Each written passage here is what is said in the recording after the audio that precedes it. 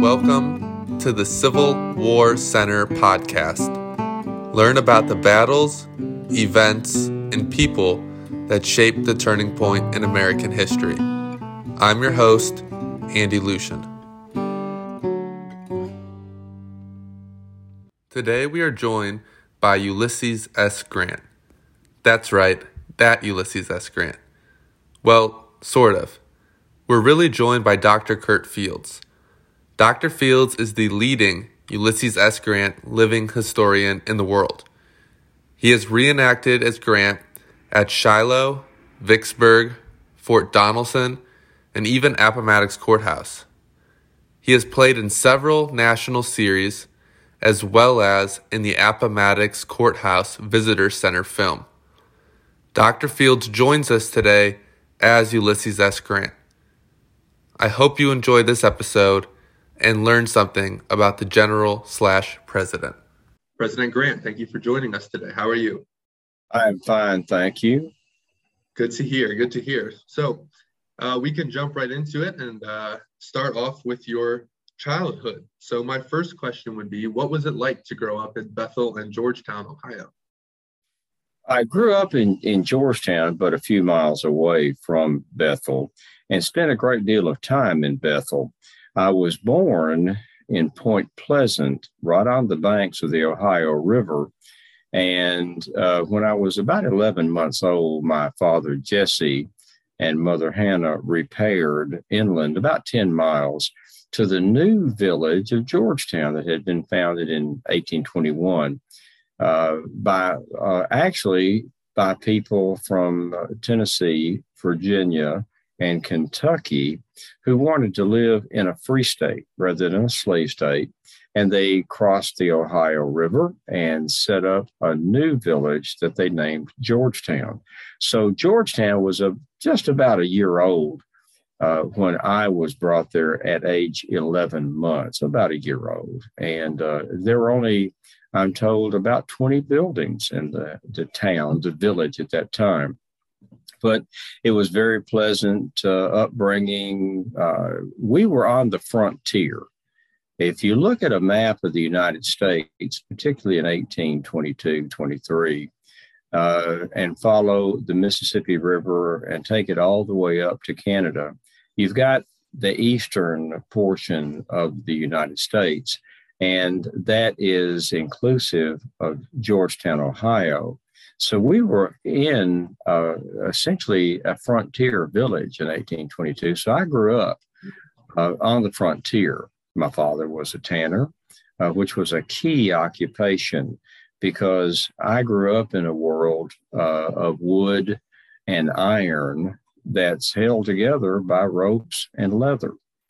And father, being a tanner, had a good living. Father was a very successful man and a good businessman. In fact, all of his friends joked with him about it. But one of them was known to say that Jesse Grant would chase a dollar to hell. That he was a good businessman. We were not wealthy by any means, but we were more than comfortable. And we had a brick home, which is still in Georgetown to this day and may be visited. In fact, I urge all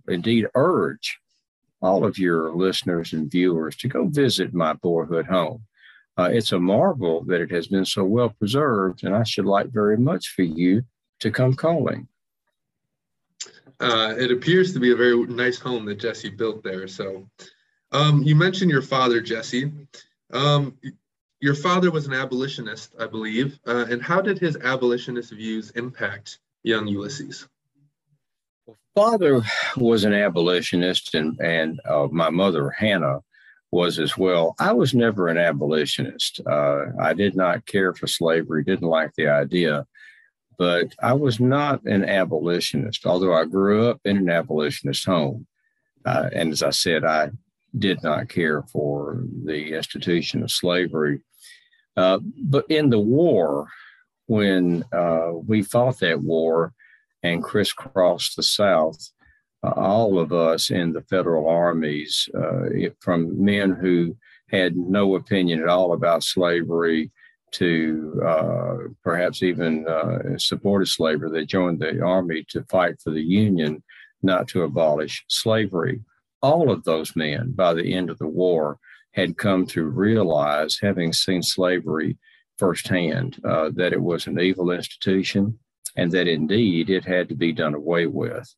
And I was among the group. I didn't care for it, didn't think it was a good idea in our. It was a curse in our society. But by the end of the war, I had become very much opposed to slavery and felt it needed indeed to be done away with. And I am very pleased that the war did indeed do away with slavery. Yeah, like Lincoln wanted to answer that question once and for all. So, yes, he wanted the 13th Amendment passed that would, in the Constitution, not just surrenders or treaties. He wanted it in the Constitution that slavery was illegal and had to be done away with. Your childhood growing up there with Jesse and Hannah, did you imagine you would be a soldier? I see you in your dress uniform today. Did you imagine you would be here like this someday? No, not at all. I was a fairly good student. I spent too much time looking out the window of the Dutch Hill School, that was the name of the school that I went to for 6 years, and it too is still intact and open in my hometown of Georgetown, Ohio. You may visit it as well. In fact, it has a piece of my original artwork in the school. I was labeled not the best student, but a good student and a hard worker. Did I ever think about rising to the lofty heights that I have? No, sir, not at all. I was good in math, and I was very artistic. Of course, I must at this point say that it's uncomfortable for me to talk about my own talents and abilities, but this venue being what it is, I must needs talk in that manner. And so I'll say I was very good in math, and I had something of an artistic talent, which I didn't discover so much or develop until I went to the United States Military Academy, and thereby hangs another tale. But I was an average child. My school chums and I playing, running around, swimming at White Oak Creek that ran through the town. I loved horses from the earliest age that I could crawl and walk about. I would swing on the tails of the big dray animals that were in my father's tan yard that were making deliveries for pickups. But I was never hurt by a horse, never kicked. They just look at me and swish the tail or nicker and turn away. And as my mother Hannah said to a friend once, who said, Liz, my friends call me Liz, my family call me Liz or Ulysses. She said, oh, Liz just seems to understand horses, and they just seem to understand him. And so from a toddler, 3 years of age, I had an affinity for horses, and they never kicked me or hurt me. I would like to dig more into West Point and the horses. Real quick before we do that, I do have one more question about your boyhood. So there's a great tale of you moving Dr. Buckner's stone that's estimated to weigh somewhere over a ton. And you did this as a young boy. So how did you manage to do that? And what in your childhood made you so determined? Because I couldn't do that. I can't even imagine. I was about 14 years old. My father had a livery business and something of a little construction business. And Dr. Buckner was one of our prominent citizens in town. He built a new home, fine new home, downtown near the courthouse. And he liked to sit and pass the time of day on his front porch. And he picked out this rock down by White Oak Swamp, about a half a mile out of town and down a very steep slope and a long winding road. And no one could seem to get it out.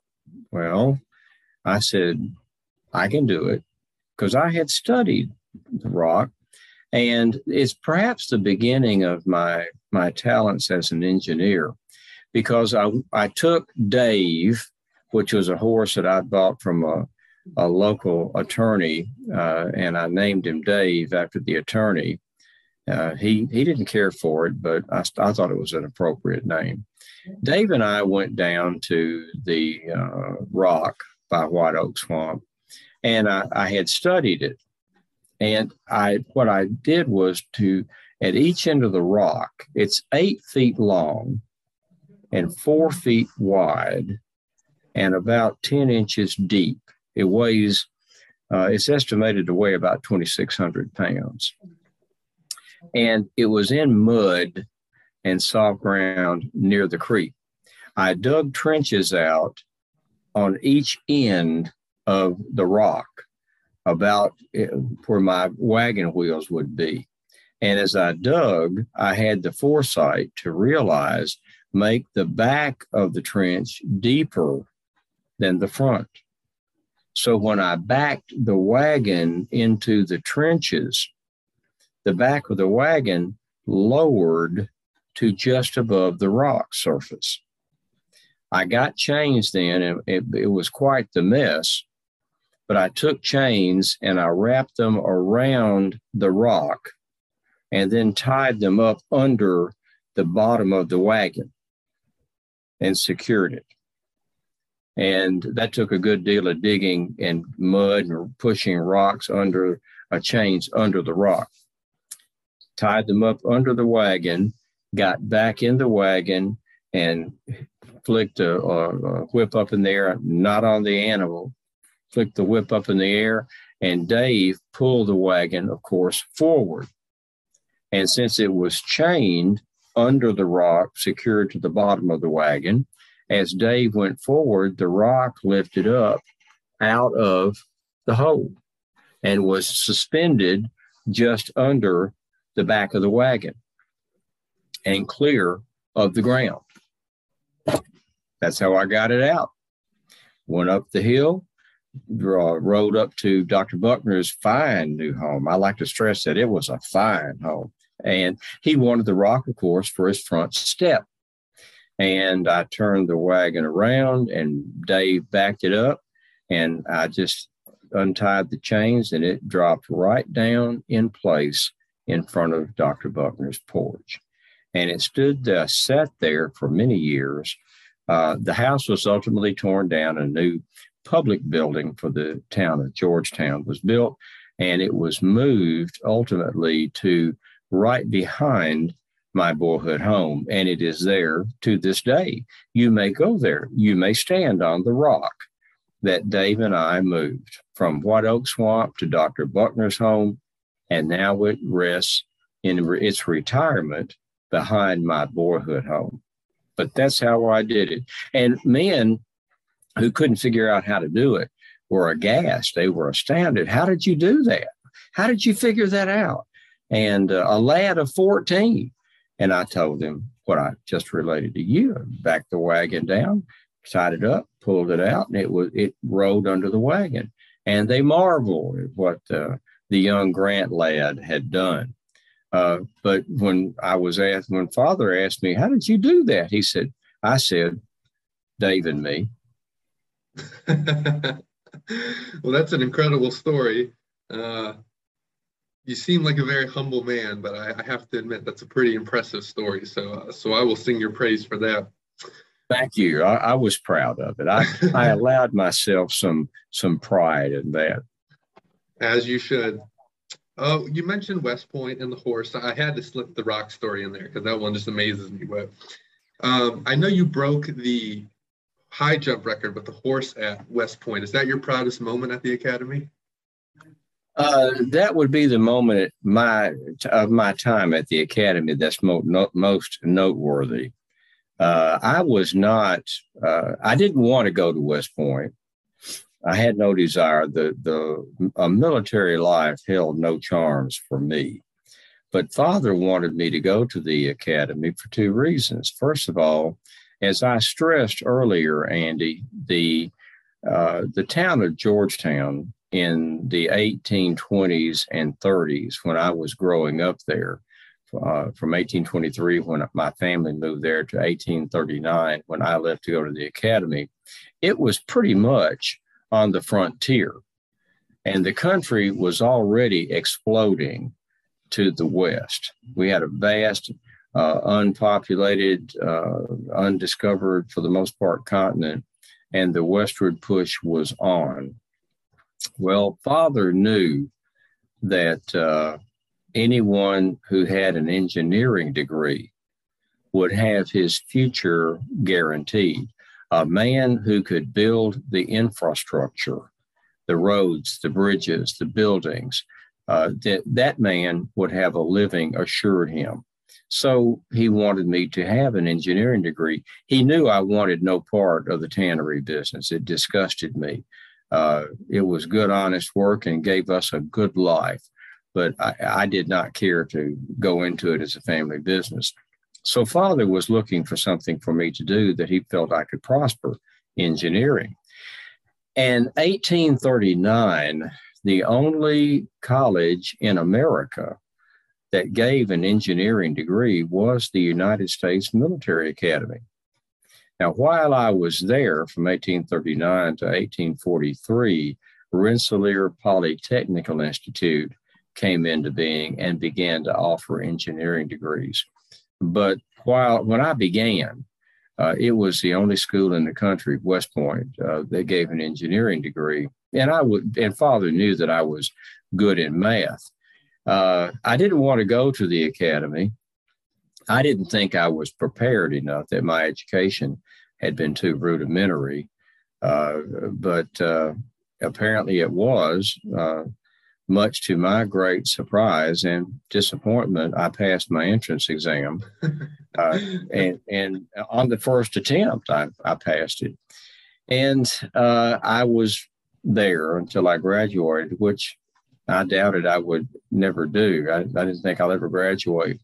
And the reason that I didn't do any better than I did, I graduated 22nd out of a class of 39. Now, I like to characterize that as having graduated in the top half of the bottom half. But don't try that yourself, because it won't fly with parents. It didn't work with mine either. But I graduated comfortably in the middle of the class, but I can't remember having ever read my lessons more than one time. I was always reading novels, the latest novels. I've read all of the Walter Scott Waverly novels, all of them. I very much enjoyed the Waverly novels. I read Fenimore Cooper. I read Nathaniel Hawthorne. I love novels, and I spent all of the time that I should have been studying reading the novels of the day. Although the Waverly novels, Sir Walter Scott's Waverly novels, gave me great insight into the mindset of the aristocratic South, because they patterned their society, high society, after the Walter Scott novels. So I had something of an insight into how they thought. I also knew most of them. Remember, my 4 years from 1839 to 1843 touched 7 years altogether, because my first year in 39 was the last year for fellows who started in 35. So 1839, I covered 7 different years of men that were there before myself and after myself. So I personally knew many of particularly the upper leadership of the Southern command, the Confederate command during the war. But I should have paid more attention to my studies, but I read voraciously, and I still read voraciously. And for any of your followers who may be enjoying this, I would admonish them, read everything you can. Read it all. Read everything that can't outrun you. And because whatever you read, it broadens and deepens you, whatever it may be. So read without end. Read. Did I say read? Read. West Point, when I went there, was ironically not much of a military school. Most of my studies were in the classics. We had some artillery training and we had some cavalry and saber drill, but not much of either.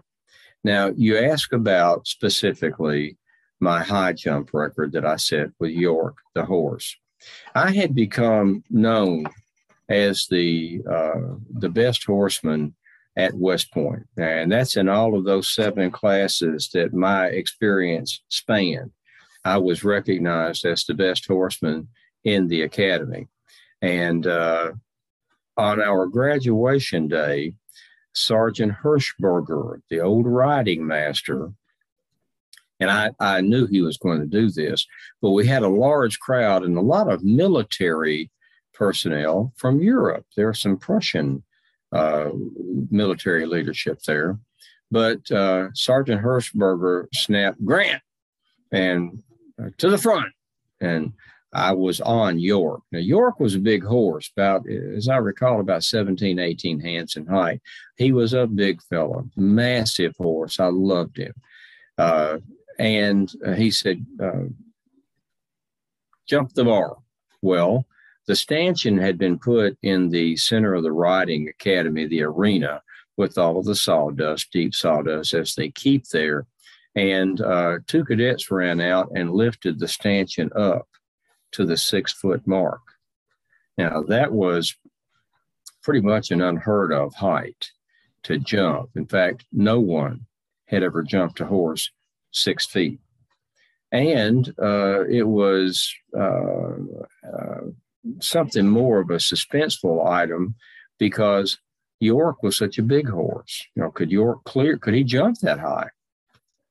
And I got at the end of the arena and began riding. I tightened my legs around him. He felt wonderful. I could feel those muscles, that musculature in that big animal. And he knew what we were going to do. We'd been practicing.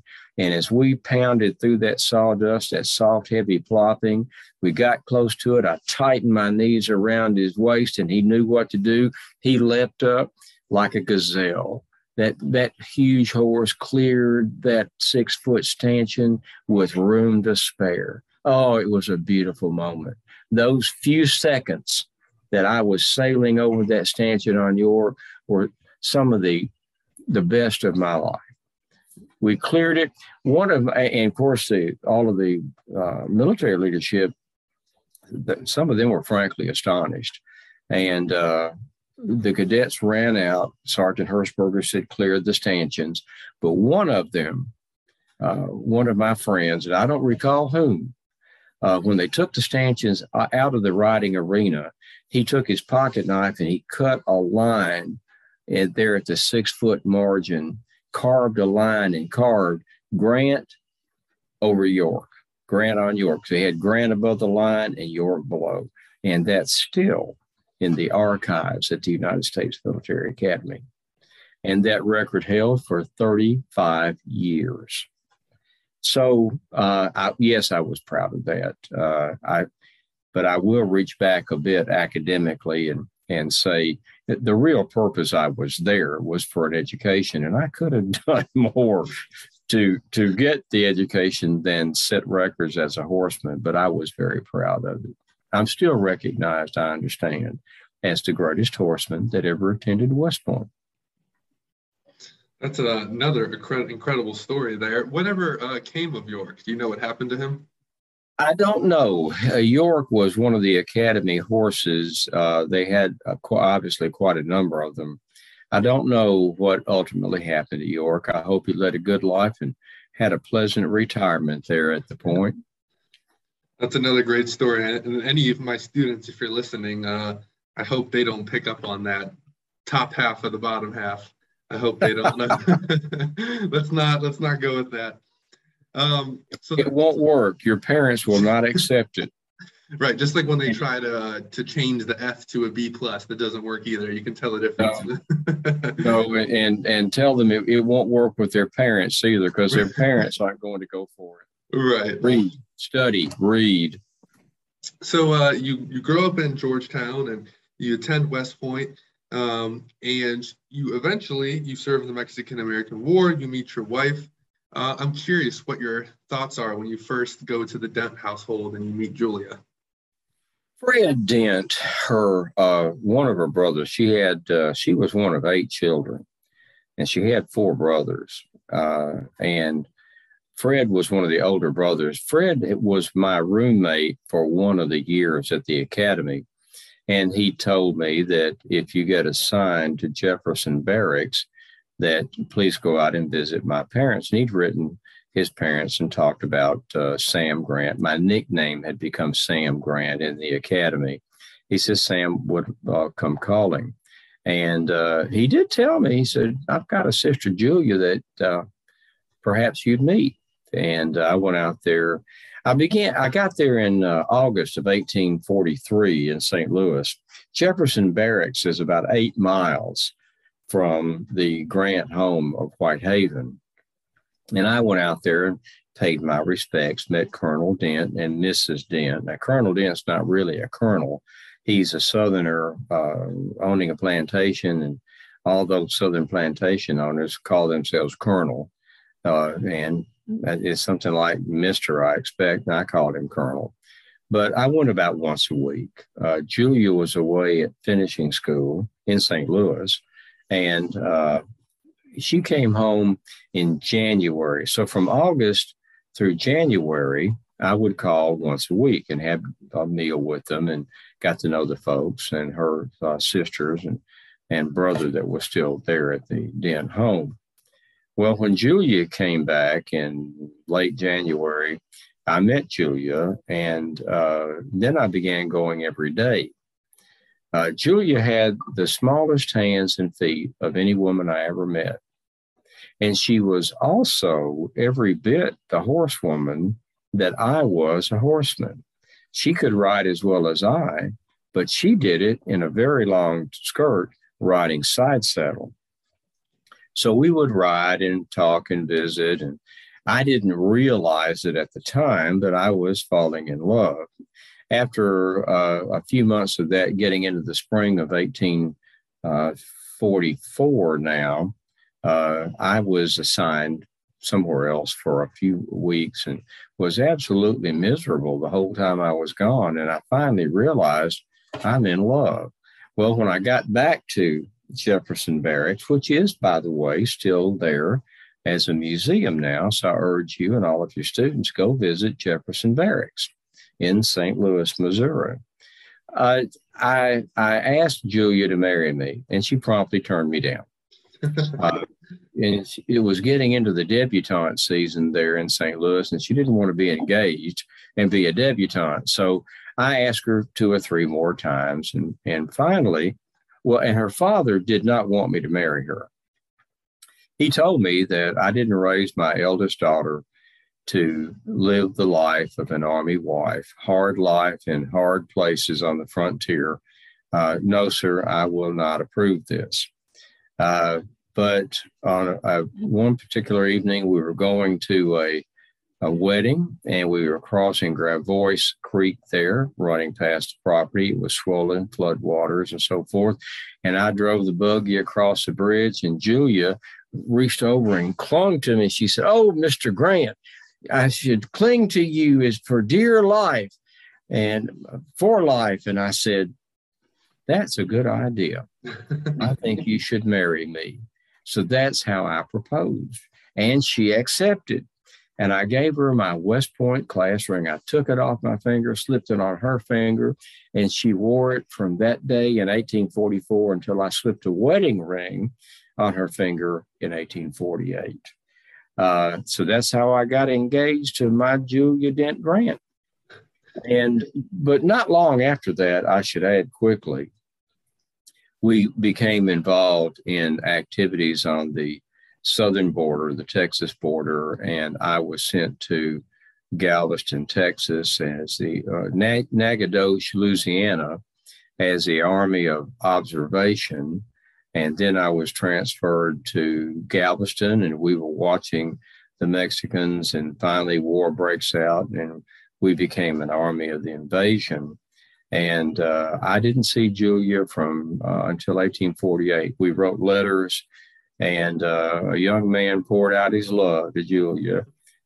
Reading those letters can be quite entertaining, and it gives you an insight into what was happening. I wrote about what we were doing in the Army and in the Mexican War.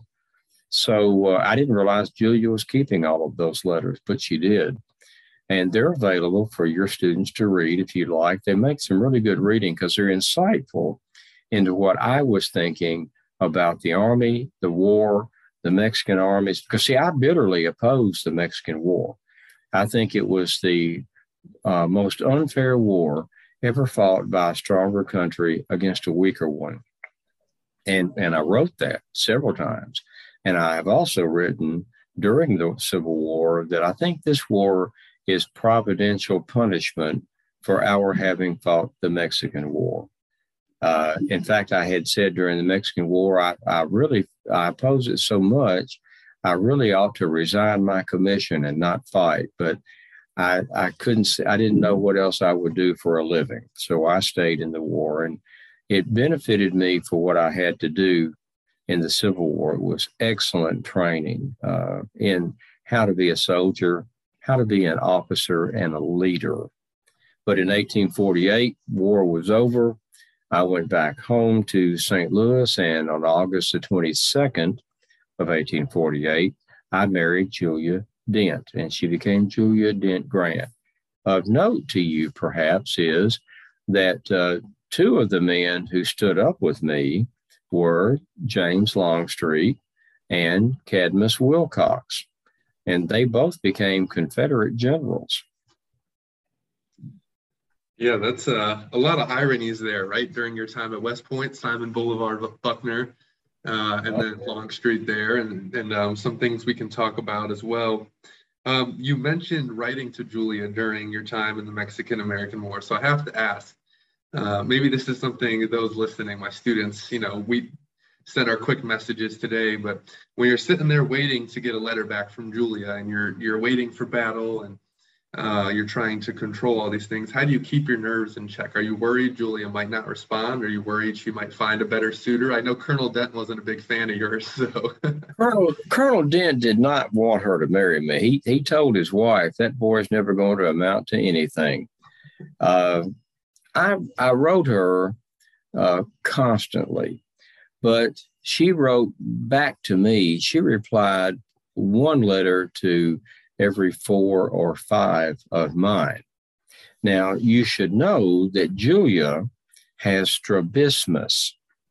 Now, that may sound like a very expensive violin, but it is an ocular affliction. Her left eye is crossed almost to the bridge of her nose. So her right eye is well formed and straight, but her left eye is crossed. So we all have binocular vision. With one of Julia's eyes crossed, writing and reading, which require your eyes to work together, writing and reading, particularly writing, is uncomfortable for Julia. And she doesn't write much. In fact, in our later life, I'd like to add now while I'm thinking of it, I read to her a great deal, because she loved to hear me read her the newspapers of the day. I read every newspaper I can get my hands on every day, and the novels of the time. And Julia very much enjoyed, and our children, as they came, enjoyed sitting in the parlor and my reading to Julia. So that's why she didn't write as many letters to me as I to her. But this alarmed me. As I said, I was a young man in love, deeply in love. And it disturbed me. And I asked her on occasion, is there someone else? Why do you not write me? Why do you not express your love for me? Is there someone else? Do I have a suitor competitor? And she always assured me, no, no, no. And that didn't help a lot. So when I got home in 1848, the summer of 48, I told her, we're getting married, whether your father approves it or not. But Colonel Dent ultimately approved. And on August the 22nd of 1848, in their townhome in downtown St. Louis on Cere Street, Cere. I think Cere was one of the Greek muses. But on Cere Street in their townhouse, August 22nd, 1848, we were married. Now, it was a pouring down rain all day. In fact, it was a frog drowner rain. And they had to keep the windows closed. It was like an oven inside that townhouse. All of us soldiers had our uniforms buttoned up, and the ladies were melting and wilting. Right before we married, rain stops, sun comes out. And it was a beautiful, beautiful afternoon. Julia came down the staircase, a vision of loveliness, and we were married. And I resumed my Army career. But I think it noteworthy, not only was James Longstreet a good friend of mine and one of my roommates at the academy, he was also Julia's fourth cousin. So my wife is related distantly, but is related to James Longstreet, General Lee's old war horse. That's some interesting connections there. Literally brother versus brother, right? We have all these family connections in the war. And I think that's a good segue into the Civil War. So war breaks out and you take command of a volunteer regiment, whip them into shape, do some fighting, and eventually you capture Fort Henry and Fort Donelson, which is major victory for the Union when things aren't going very well. So did you feel like those victories kind of vindicated you? You're this man from small town Ohio. Colonel Dent doesn't approve of you. Middle of your class at West Point. You had some failed business ventures there in between the wars. Did you feel like that kind of vindicated you and you felt like you finally achieved what you were capable of? Yes, Andy, to an extent, I did. I had been advocating to my superior officer, Henry Wager Halleck, in St. Louis, that I felt I had been advised by one of my generals on my staff that Fort Henry and Fort Donelson could be taken. Now, Fort Henry, for your students, if you look at your map, Fort Henry is right on the Tennessee River where it joins the Ohio River, the Mississippi River, rather. And so the taking of Fort Henry opened the Tennessee River all the way across the southern state line of Tennessee, all the way to Bridgeport, Alabama, which is right below Chattanooga. And it was like a sword in the belly of the Confederacy, because we could take ironclads and go down between middle and central West Tennessee, go down to Mississippi right at Shiloh, where the Tennessee River curves north, and take our Navy all the way across the state to East Tennessee and Chattanooga. And then we took Fort Donelson a few days later. We took Henry on the 6th. We took Donelson on the 16th, 10 days later. When Fort Donelson fell, it was on the Cumberland River. Now, the Cumberland River is a smaller river that runs into the Tennessee, but it also goes past Nashville, Tennessee, which when we took Nashville, Tennessee was a major railroad hub, transportation hub. It had river traffic from the Tennessee, the Mississippi coming into the Cumberland River and going to Nashville, Tennessee. It had a major railroad hub, several railroads coming from the southeastern portion of the United States, Louisiana, Florida, and the Carolinas, and they all funneled into Nashville. So when Nashville fell, not only was it the moral victory of a Confederate state capital has fallen, it was the first Confederate state capital to fall and was never recaptured by the Confederacy. But not only did we have the moral impact and weight of having taken a Confederate state capital, we also had a major distribution center by rail and river that we used to great advantage for the rest of the war. So the fall of Fort Henry, Fort Donelson on the Cumberland, was like a dagger in the heart of the South. And it was the beginning of the end. Now, excuse me, did I feel validated? In a sense, Halleck didn't want to do that attack on those two forts on the river. He didn't favor it. Captain Andrew Hull Foote of the United States Navy lent his weight to the decision, and when he said we should do it, Halleck agreed. So I had the help of the Navy, both politically in convincing my superior officer to order the attempt to take Forts Henry and Donelson, but I had the naval armament and strength of those gunboats. We had what they call a combined arms campaign with the Navy supporting the Army. And the Navy, I cannot praise enough. The Navy gave me hearty support at Shiloh and every time, both prior and subsequent to my assuming command. The Navy did their job and they did it well, giving us great assistance. So I did feel vindicated. I thought, well, perhaps somebody is listening to me. When I took Fort Donelson, I found myself the darling of the country. My picture was on the front pages of newspapers across the country. I will tell you one thing that amused me. I was an unknown at that time. Nobody knew who General Grant. I was a brigadier general, one of hundreds, and nobody knew who I was until I took Fort Donelson, the great victory at Fort Donelson. One of the Chicago newspapers, I don't recall which one, had a full page, and that's front, top, and bottom, a full page portrait engraving of the great Victor Grant, except it wasn't me. It was a Chicago meat packer, a very portly fellow, big fellow, and bald, but he did have a beard. And they drew him in a uniform, engraved him in a uniform. And they said, the great Victor Grant takes Donelson. So the first time that I'm pictured in a newspaper, it was somebody else. But I paid it no mind. I did feel validated. And I felt that what I'm trying to do, the scheme, the strategy that I am trying to put into play in the war is one that will work, that we can prevail. And I marched on from Fort Donelson.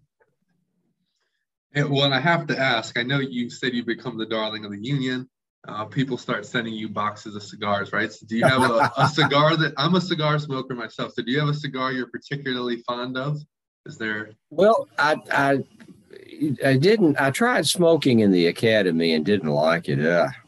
But in Mexico, I picked up the tobacco habit, and I like to smoke in Mexico El Sal cigars. I had a fondness for them. But the cigar tidal wave came from one of the reporters there on the scene at Fort Donelson. Saw me at the end of the day on the 15th, which we fought the great battle and saved the day. He saw me with a cigar that Admiral Foote had given me that morning when I met with him on his boat to talk about what he was going to do with the Navy. And it had long since gone out. But he said, the great Victor Grant smokes a cigar, and did an engraving of me with a cigar. Well, I got 12,000 boxes of cigars in the days and weeks following that. And I was a pipe smoker. I preferred a pipe, but I had actually thousands of cigars. And I thought, well, I might as well smoke what I've got. So to answer your question, do I have a particular brand of which I am fond? No, I find myself smoking whatever cigar is at hand. I do feel like a cheap cigar covers the smell of cheap politicians, though. So cheap cigars have their place. I found that the higher that I rose in rank, the better quality cigars that came to my hand. But at Fort Donelson, every man in the Army that smoked was smoking cigars because my staff was passing them out everywhere. We had, someone estimated we had 12,000 boxes of cigars. They were there by the thousands. And that's where I picked up the tobacco, the cigar habit, but no particular brand. Well, if we jump ahead in the story a little bit, we can jump back. How do you feel when you become president, your presidential candidate, and they make a song about you smoking a cigar, and now they're manufacturing Ulysses S. Grant cigars? Are you fond of that? Not fond of it? What do you think?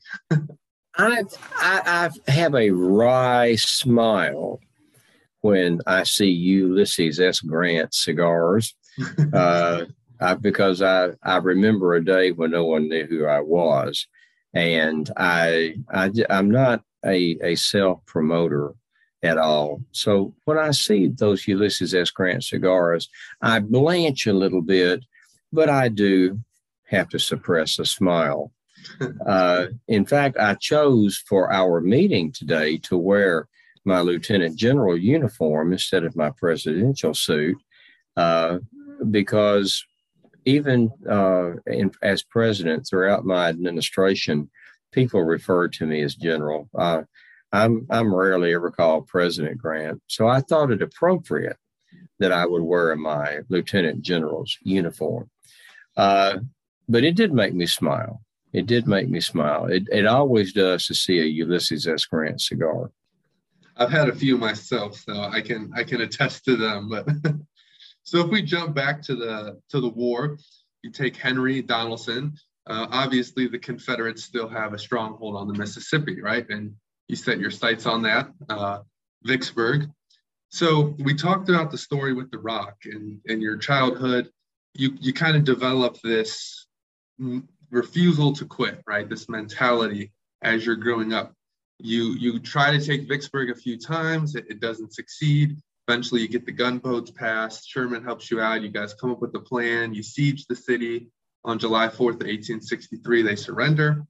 Do you think that there's a connection there between that boyhood Hiram Ulysses Grant and this unconditional surrender grant that develops by the time we get to the turning point of the Civil War? Yes, I do. In my attempts to be insightful and to know myself and to see what has been accomplished through the help of the soldiers who fought that war, I did nothing. I merely had a plan and the privilege to lead those soldiers who did the fighting and the dying. I grew up in Georgetown and had instilled within me almost Puritan ethics, strong work ethic.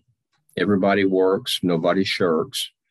And I was reared with good manners and to be polite. I am naturally a quiet man. Now, notwithstanding how loquacious I have been with you today, but being with you today and doing what we are doing, I must needs talk a lot. You're hearing me talk more than people around me hear me talk in a month. I'm not a talker, but I wasn't a talker even as a child. People thought I was slow because I didn't talk much. But even as a tot, I felt if you don't have anything to say, don't say it. So I wasn't a talker. I have not been much of a talker all my life. I did, though, have, now your listeners and watchers are all like me. I am nobody special. They're all like me. They've all got innate talents. They've all got qualities within themselves talents and qualities that, given the opportunity to apply those talents and display those qualities, such as hard work, the ability to do math, that's a talent. The hard work ethic that came with me, that was instilled in me and developed, applying what I'm born with, the environment in which I was reared, good guidance, good work ethic, that when I got into a command situation, a response, remember, I went to college, I graduated from college. That doesn't ensure intelligence, and it doesn't guarantee success. Anybody can graduate from college if they work hard enough and long enough. Tradesmen, going to a trade school, that's an excellent thing to do. You don't have to have a college degree to be a success and to make a good living. So get a trade. Either get a skill, a trade, or get a degree that takes you into a professional realm. For example, with myself, it was an engineer. So as I rose in command, I got the opportunity to become colonel of a regiment, and then I was appointed brigadier general. The Army was exploding in 1861 with the enlistments. So the President Lincoln needed brigadier generals. Now, brigadier general, that's French for brigade, and that's about 4,000 men. And he needed middle management people. The Army was exploding at an average of 1,000 enlistments per day. And all these thousands of men who were civilians coming into the Army needed guidance and leadership and training. And the Army needed middle management men, brigadier generals, who could make things happen. So an opportunity, through no doing of mine, was put before me with an exploding Army needing brigadier generals. My congressman knew me, recommended me with my prior West Point experience and military experience in the war, and I was made a brigadier general. Well, I've gone from colonel to general, 1 star, brigadier general. And I was in that rank until Fort Donelson. Well, when I took Fort Donelson, I got a 2nd star. I was promoted to major general. So opportunities, because of the war and the need for leadership and the need for demonstrated success in that leadership, which I was evidencing, I was able to rise in rank. So what your listeners and viewers can take from this is, you are who you are, and you've got talents, you've got capabilities. Now, those talents and capabilities, if you don't develop them, you don't educate yourself in whatever you wish to do. If you don't train yourself and stretch yourself, those talents and abilities will be like giving a book to a man who can't read. If you can't read the book, you can't find out what's in it. If you don't develop your own innate talents, you can't be successful. Don't depend on luck. So I was able to have a good upbringing, good work ethic. I keep stressing that, Andy. I was taught to work. You work all the time. Be on time. Do the job the best you can until it's quitting time, then go home. So the work ethic is central to everything. Then you take the talents that you've got, and everybody's got talents. Everybody's got some things, more than one, that they are really good at that. Mine was being a leader. Mine was thinking things through and seeing where I wanted to go, to picture a battlefield or picture a campaign of several battles, and know, to be able to see, like in 3-dimensional chess, where everything is supposed to be when it's supposed to be there. That was a talent that I had, that I developed through experience and through study. So I had a combination. I'm evidence of a combination of a good upbringing, good work ethics, good sound principles of honesty, and treating people with kindness. That golden rule comes into effect with me every day. Treat other people like you want to be treated. And you, in most cases, will not be disappointed. Sometimes you will, but most of the time, you will not be disappointed if you treat everyone as you yourself wish to be treated. And I practiced that all my life. And it is that the work ethic and opportunities that I was able to take advantage of when they came my way with my training, my study, and my inborn bent to treat people with respect and kindness. All of those convoluted to push me up the ladder in the command of the Union Army. So it sounds like Georgetown, a small town on the Ohio River, has a big impact on who you become. You take Vicksburg, major Confederate stronghold falls. You win a series of battles. Eventually, you get promoted to command of the Union forces. You fight a series of costly battles. And you sort of develop this criticism against you in the press, especially in the South. High death tolls, Cold Harbor, the Wilderness. We could take a look at these battles. What kind of toll does this take on you mentally, both the criticism and both these high death tolls that you're in command of these battles? It's to articulate it, Andy, it was a heavy burden. It weighed heavily on my mind, and the stress was great. The death tolls were high, but I should point out that I had a philosophy, a military strategic philosophy when I took command of the United States Army as the Lieutenant General. There was only one Lieutenant General in the United States Army in the Civil War, myself. I'm the first one since George Washington. And if your students wonder, well, how long has that been? Think about President Lincoln saying 77 years ago, our forefathers brought forth upon this continent, our country was born. So it's been nearly 90 years since George Washington was made Lieutenant General commanding all of the Continental armies. I wanted to get command of all of the armies and have them all move at the same time. The President Lincoln approved the appointment and named me to be the Lieutenant General after I had assured him that I had no political ambitions.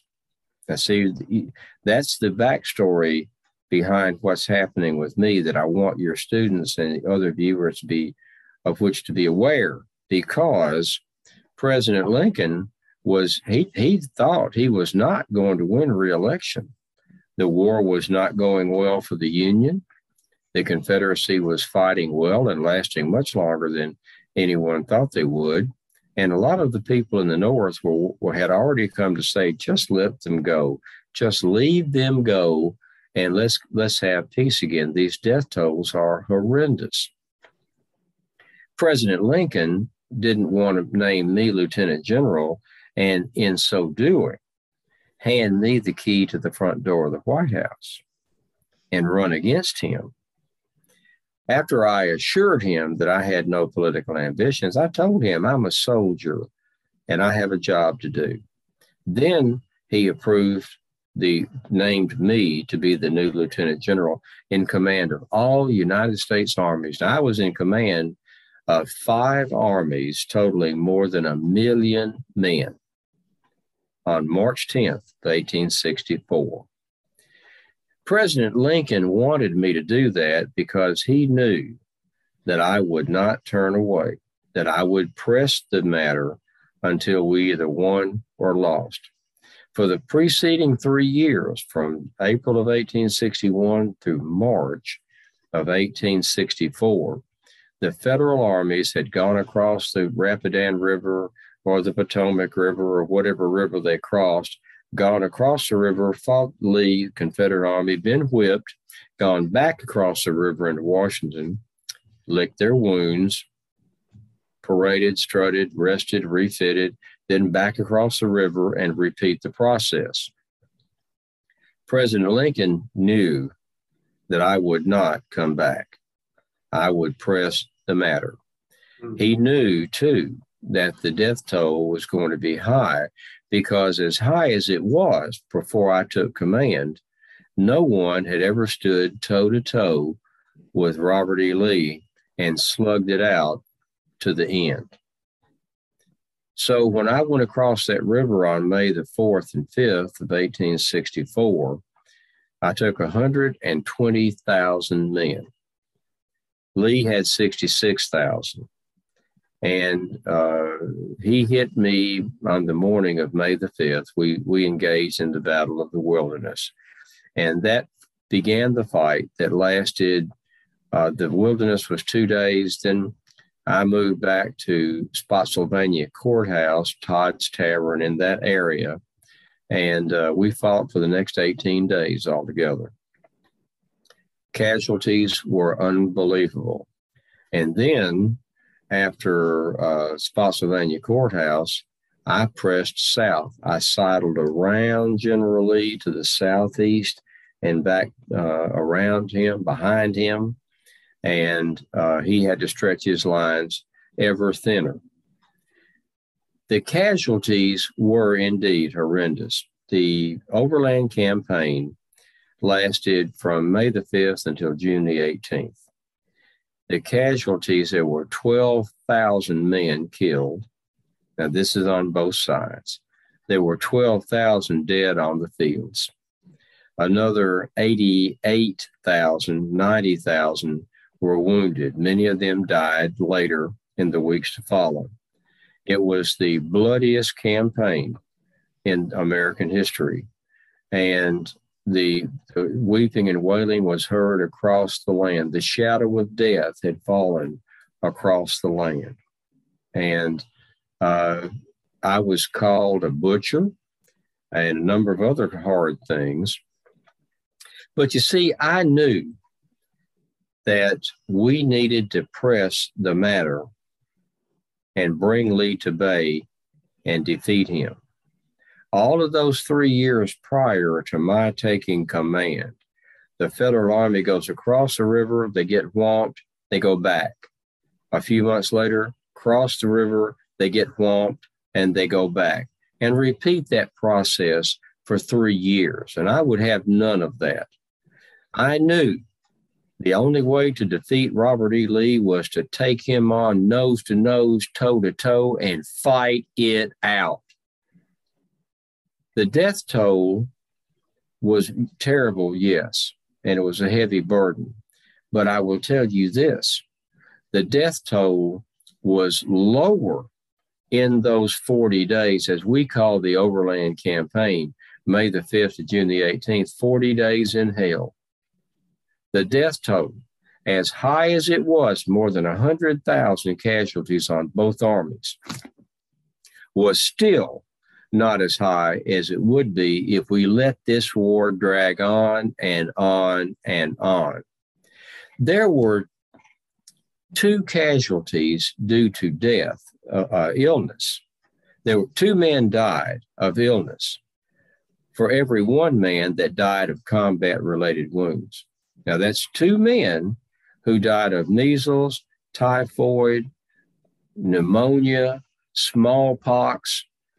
2 men died for every 1 man who died as a result of actual combat fighting.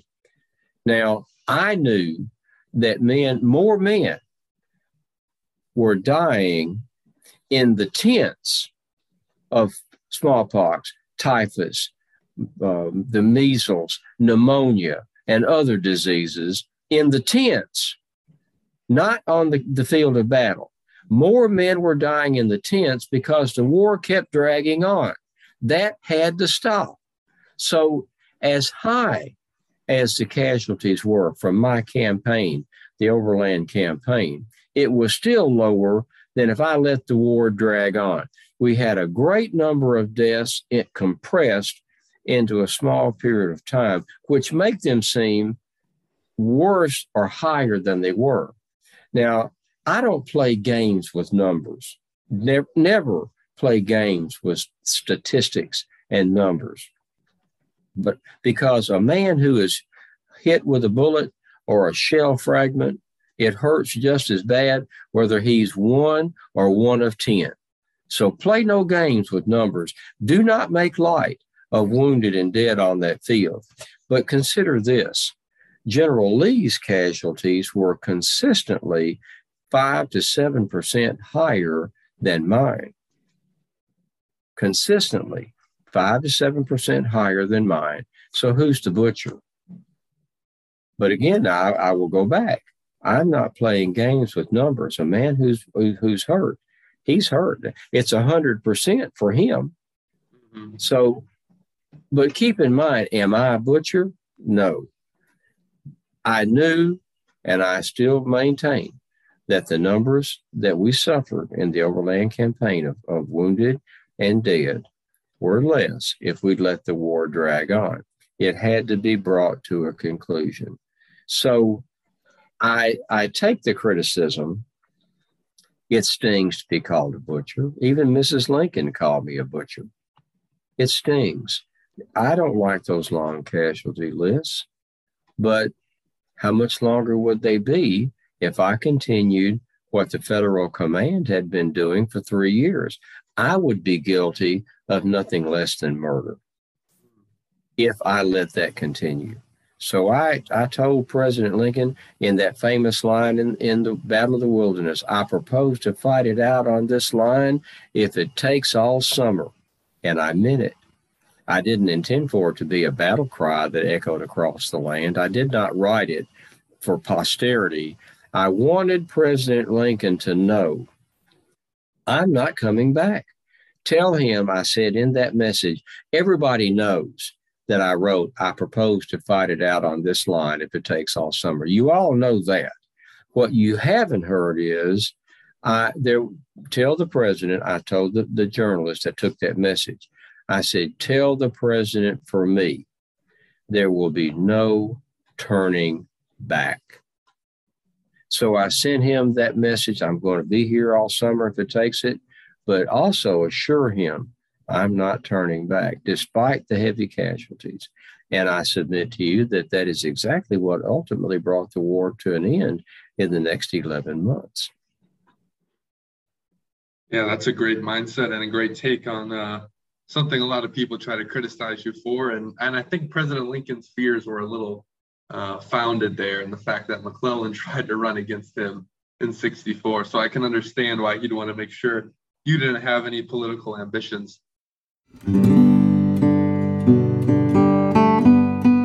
Thanks for listening to this episode of the Civil War Center podcast. If you enjoyed the show, please subscribe and leave a review. We'd love to hear from you. Also, head to thecivilwarcenter.com to learn more. We hope you join us next week as we continue this conversation with Dr. Fields.